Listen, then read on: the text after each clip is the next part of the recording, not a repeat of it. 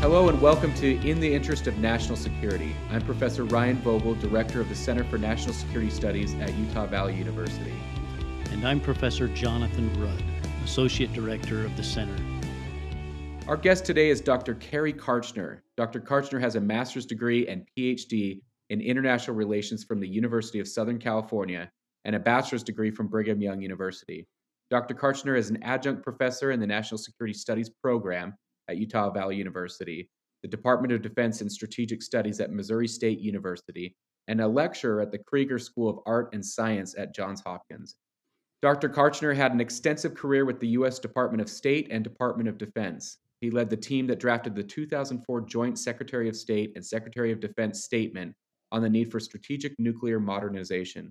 He was the State Department representative to the 2009 congressionally chartered Strategic Posture Review Commission. And as a senior foreign policy advisor at the Defense Threat Reduction Agency, he organized and participated in nuclear dialogues with countries such as Russia, China, Japan, South Korea, India, Pakistan, the UK, and France. Dr. Kartchner has authored numerous publications on U.S. arms control, strategic culture, and nuclear weapons policy. He brings decades of national security and diplomatic experience to the conversation, and we are excited to welcome him to the podcast today. Very good to be here. Thank you for joining us today. It's great to have you as a guest on the podcast. You have been able to successfully blend your career pursuits with a career in government service. Can you tell us a little bit about your educational and career path? Sure. So I graduated, as Ryan said, with a master's degree and PhD in international relations with a concentration on strategic nuclear studies from USC. And then right out of graduate school, I was recruited to join the faculty of the Naval postgraduate school in Monterey, California. And there I taught mid-career Naval and Air Force officers. I taught nuclear strategy and arms control topics to those. And that was a great experience because these were operators of nuclear weapons systems. So I was teaching them the doctrine and the history of what they were actually operating. So that was great. In the meantime, I had a consulting relationship with a private think tank in Washington, D.C. And after a few years of teaching, they recruited me to join their staff in Washington, D.C., where I was the primary consultant to the Air Force's nuclear acquisition community for arms control. I told the Air Force how arms control was going to impact their nuclear acquisition programs. And I did that for a few years and then got recruited into an agency called the Arms Control and Disarmament Agency, where I was assigned as an intelligence analyst at first, and then a member of the delegation to Geneva, Switzerland, implementing the START Treaty. And I did that for a year or so before being promoted to the agency's senior representative on that delegation.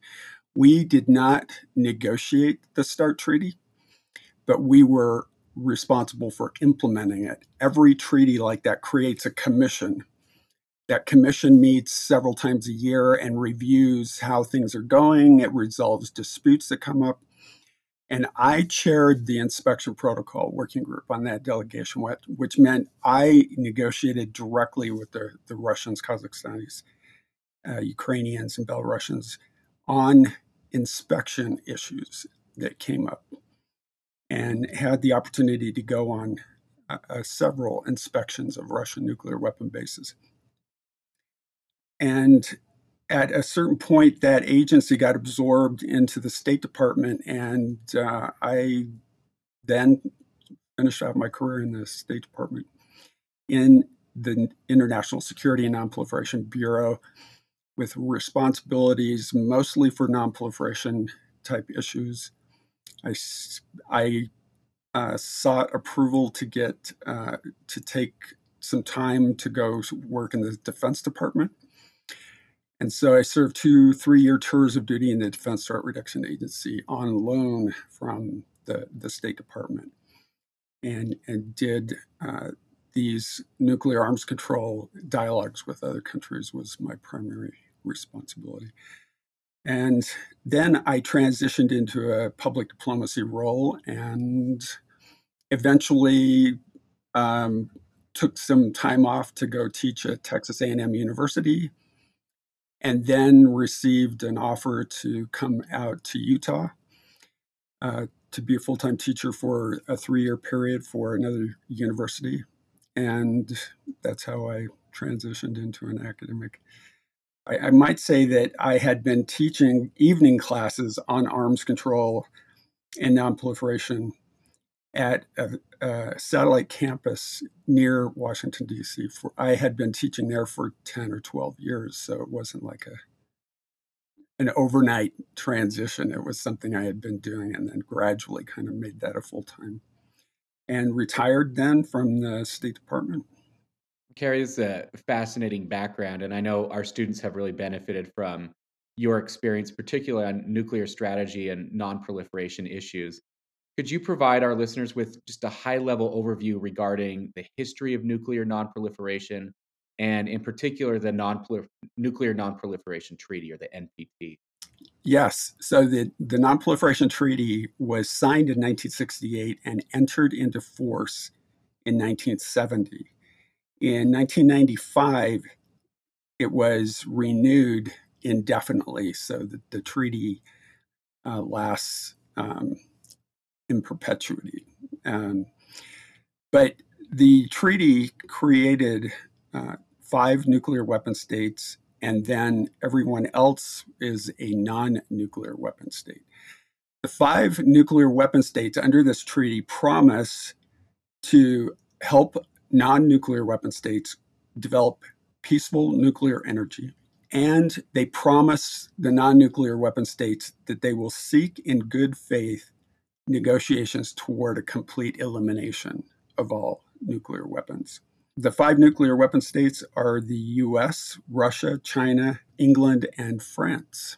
Interestingly, one thing that not many people know is that the Chinese seat was originally held by the Taiwanese. But in the 1970s, with the new US One China policy, China took over the seat on the UN Security Council, which had been held by a Taiwanese. And China also took over the status as the nuclear weapon state under the Nonproliferation Treaty.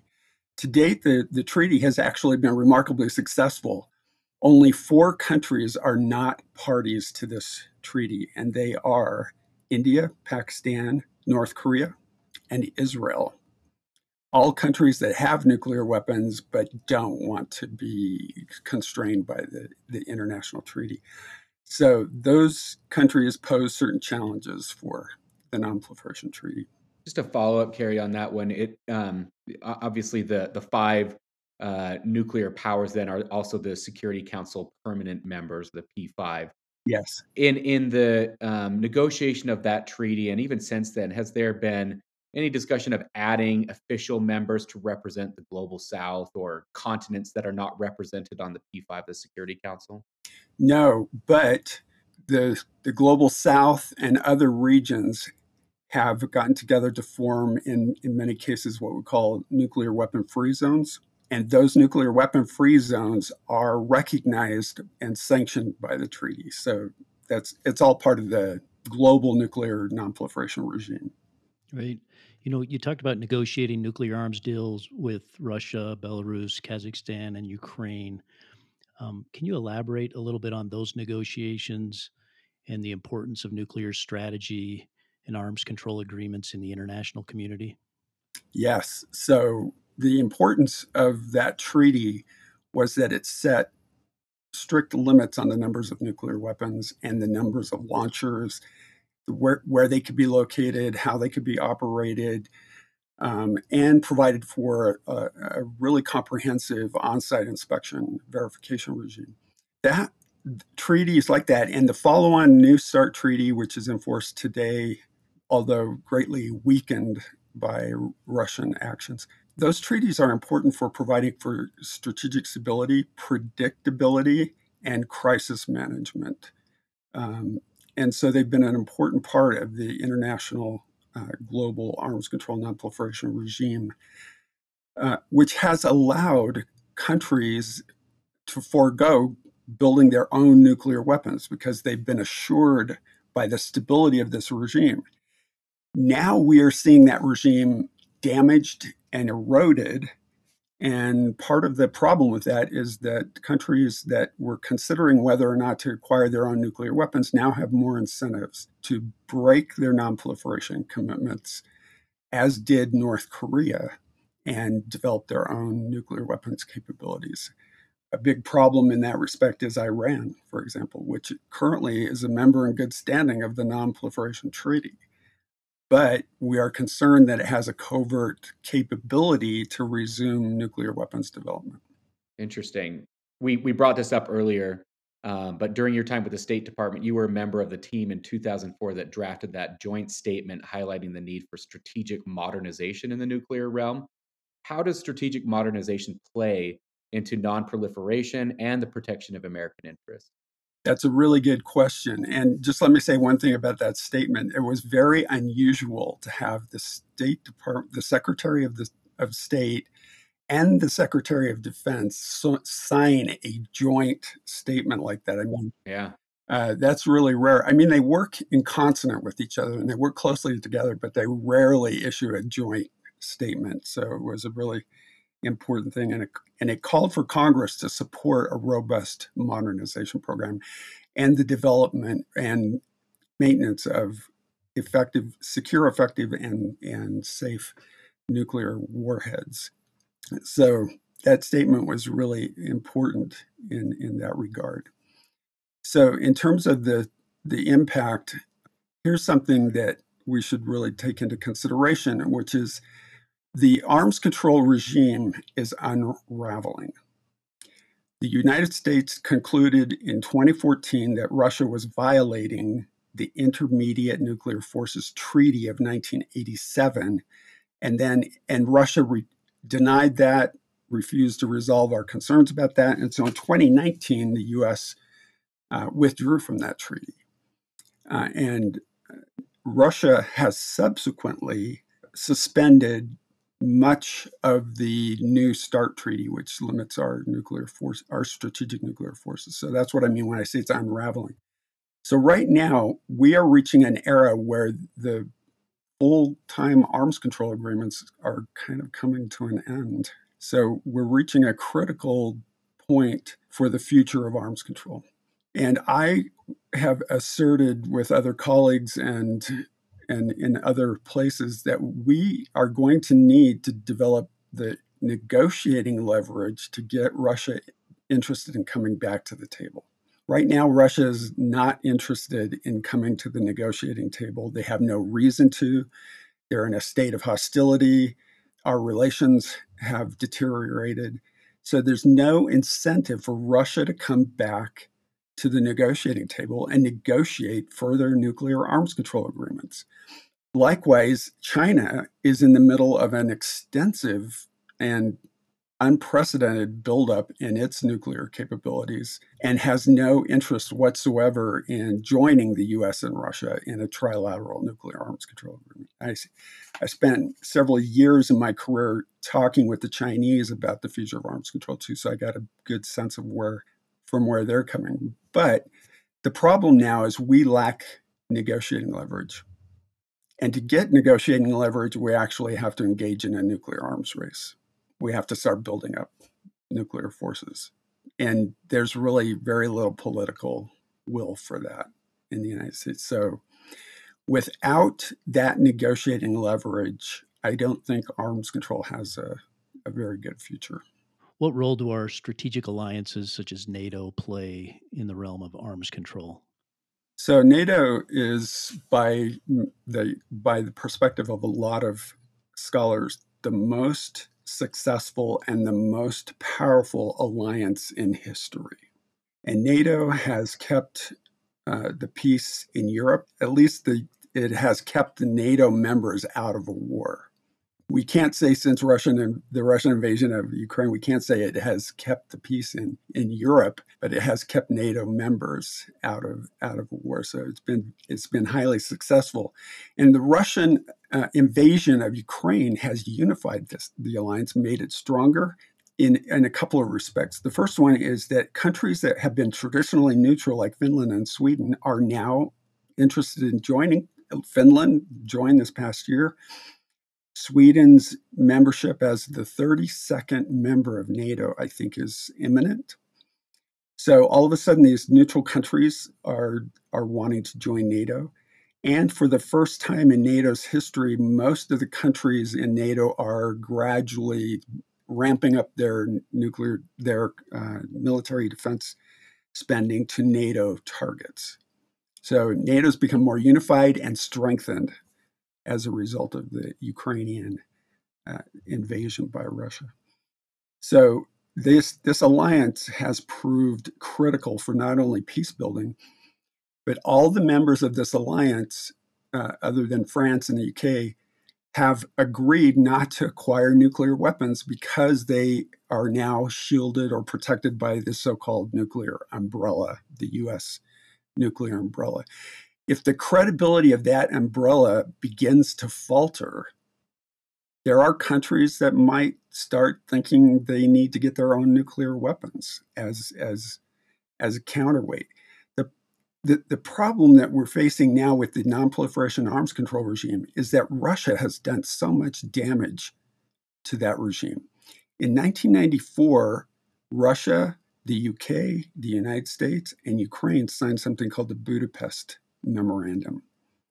And in that was a mechanism for giving Ukraine ironclad assurances of territorial integrity. Russia promised in that document not to threaten Ukraine's with nuclear weapons and not to undermine its sovereignty in exchange for Ukraine agreeing to transfer 1,800 nuclear weapons to Moscow. And now Ukraine is the subject of this invasion and aggression by Ukraine. So what is the lesson of that to all the nuclear rogue states in the country, in the world? And the lesson is, don't ever give up your nuclear weapons. And so that Russia's violation of the Budapest Memorandum has been a severe blow to the international nuclear nonproliferation regime.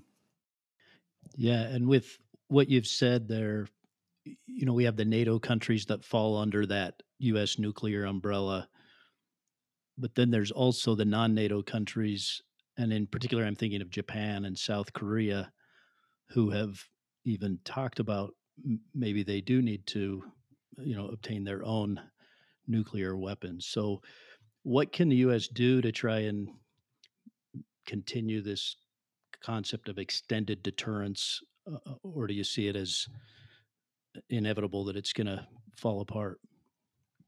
So in the case of Japan and South Korea, those are really critical cases because both of them have a deep expertise in nuclear energy. South Korea actually aspires to become a major exporter of nuclear energy technology. Japan has for some time had a really strong nuclear enterprise. So both of those countries are both capable of converting some of that capability to developing nuclear weapons. In the nonproliferation community, we kind of half jokingly refer to Japan as being in a situation where it is only one turn of a screw away from having a nuclear weapons. Of course, that's a lot of hyperbole and a little bit facetious.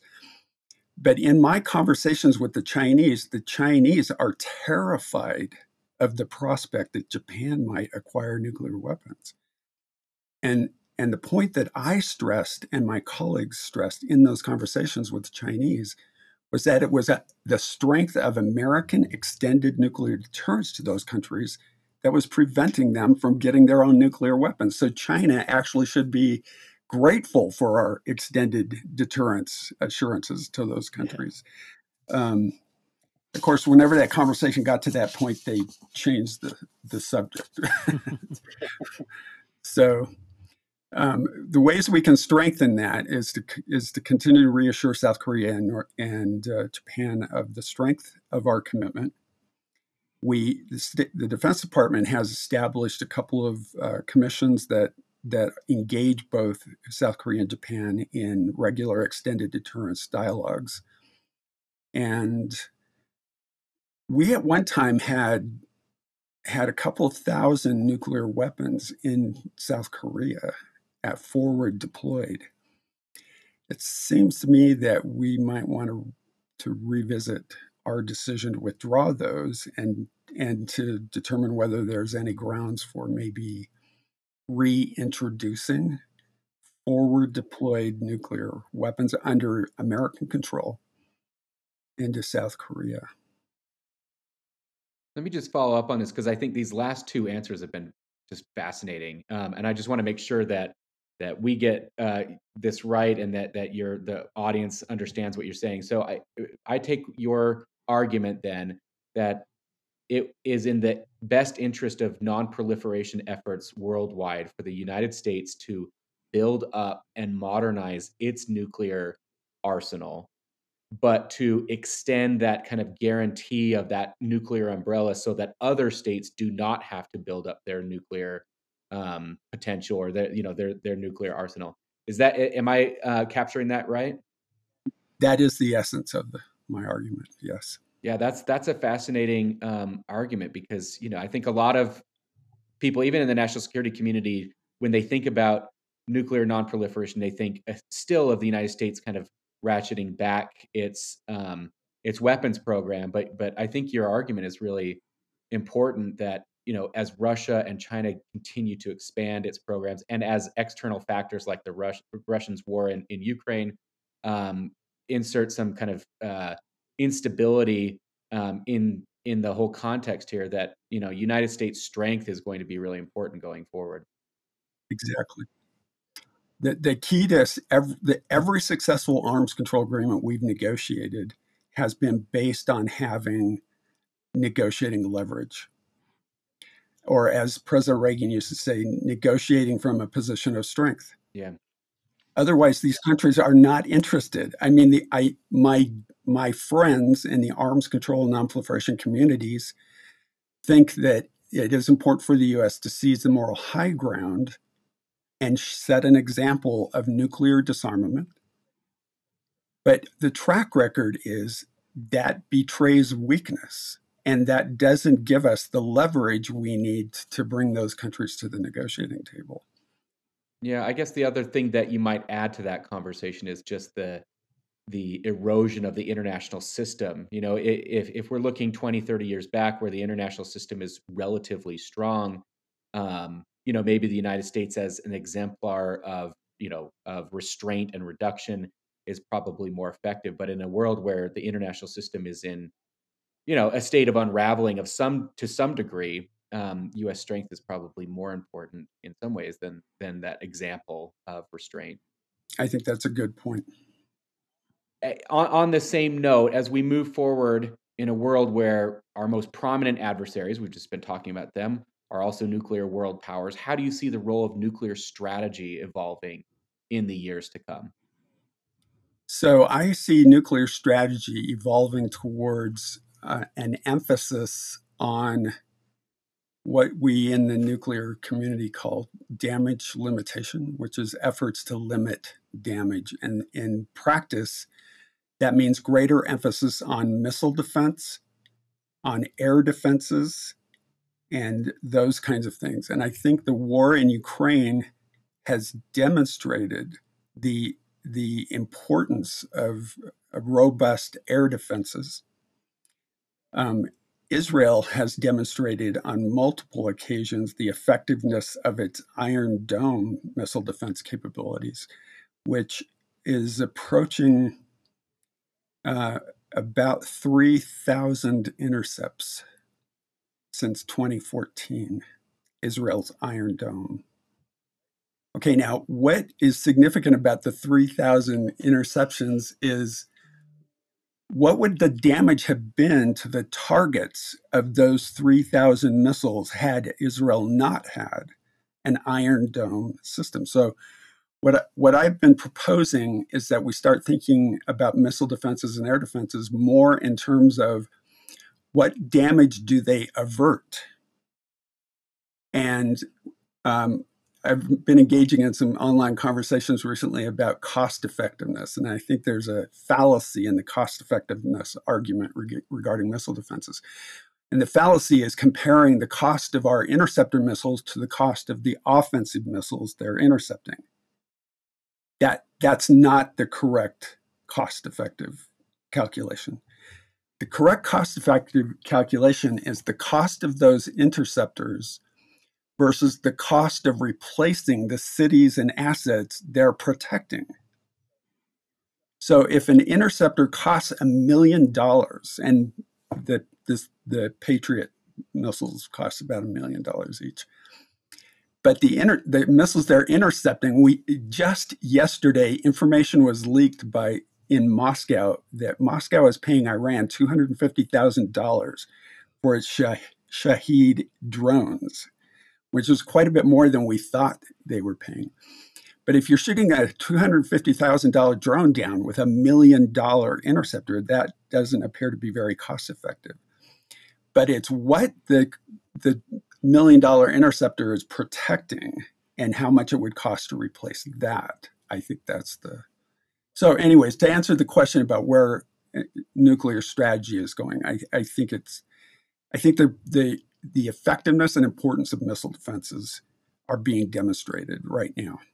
And I think that's the direction we're going to be going in. Are you talking on that last note that you just, that last comment that you made about a return to kind of like a Star Wars type system during the Reagan administration, and then again in the W. Bush administration, there was talk about having that, Iron Dome like missile defense system? Is that what you're talking about?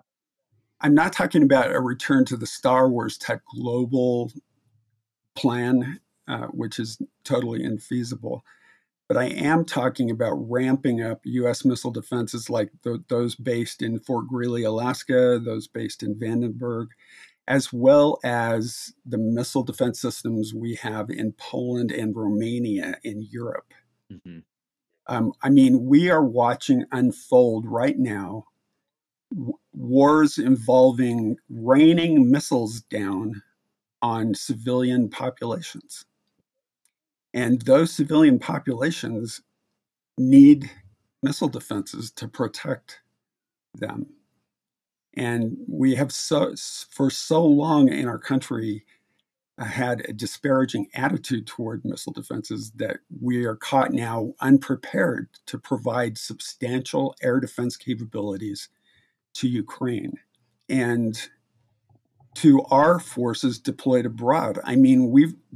NATO is ramping up the deployment of rapid response forces along the border of Ukraine in Poland and other countries. Those forces need to be defended against a potential missile and drone attack. So we've got deployed forces and urban areas that need protection, and we're woefully unprepared to provide a robust defense for those assets and those targets. So that's what I'm talking about.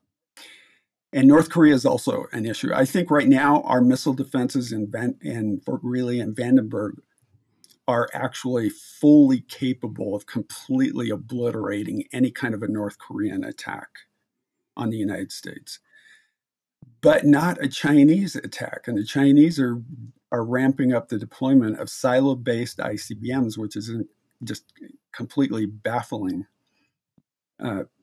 But we should maybe have another conversation sometime about the Chinese and Russian military nuclear buildup. So yeah, those are becoming serious security concerns. Well, and even the concerns with, you know, India and Pakistan and the potential for nuclear weapons to fall into the arms of terrorist organizations or whatnot is a huge concern. I'm less concerned about that now than I was 10, 15 years ago. Oh, why so? Because our our nuclear detection network has become so pervasive and robust, and our intelligence capabilities have improved with respect to that mission so substantially that I think we've pretty much shut down any illicit trading in nuclear materials. And I don't really see, so there is a chance that North Korea could sell nuclear capabilities to other countries. We are concerned that Pakistan could sell nuclear weapons capabilities to Saudi Arabia. If Iran goes nuclear, Saudi Arabia has said it will go nuclear. That there won't be any question. If Iran acquires nuclear weapons, Saudi Arabia will acquire nuclear weapons. And the best route for the Saudi acquisition of nuclear weapons is to buy them from Pakistan. We suspect that Saudi Arabia provided substantial resources to Pakistan's nuclear weapons program. And we think that may have been an investment in a future insurance policy of transferring nuclear weapons. So we'll see. Right. Well, this has been wonderful to get your experience and expertise and discuss these issues. I think it would be great if we could have you back again for a more extended discussion on these. As a final question, we'd like to ask if you have any advice for students or young professionals that are interested in the field of nuclear nonproliferation specifically, but national security generally. What advice would you give those individuals? Yeah, there's three things I would give advice related to. The first one is the importance of networking. Developing a network in school is one of the most important things students can do to invest in their future. In my own case, almost every job I got throughout my career was through the mechanism of a friend from or a classmate from grad school. So that grad school network was really important. But the undergraduate network has also been really important too. So invest in that network. Don't lose contact with your friends and classmates. Nurture that. The other one is the importance of internships. Internships are a really valuable route into the national security community. And finally, for many positions and many careers in the national security community, a master's degree is really important. So the third thing I would encourage students to do is consider graduate educational opportunities after school. Kerry, that's great advice, and this has been a great discussion. We really appreciate you taking the time to come on the podcast today, and I agree with Jonathan. We're going to have you back to discuss those questions that you left for us regarding China and some of our other challenges that we have in the nuclear area. Thanks so much for coming on today. You're welcome. Very happy to be here. This has been another episode of In the Interest of National Security. Our guest has been Dr. Kerry Kartchner. The views expressed on this show are those of the hosts or our guest, and not necessarily Utah Valley University or the Center for National Security Studies. Today's episode was produced by Ian McDonald, Malik Rowe, Kayla Lay, and Henry Walthius, with audio production by Thomas Rowe. The music was created and performed by Parker Rudd. Follow us on Instagram at iins.podcast to receive news and updates regarding future content. And please join us by subscribing at Spotify, Apple Podcasts, or Google Podcasts. Thanks for listening. We look forward to having you join us next time on In the Interests of National Security.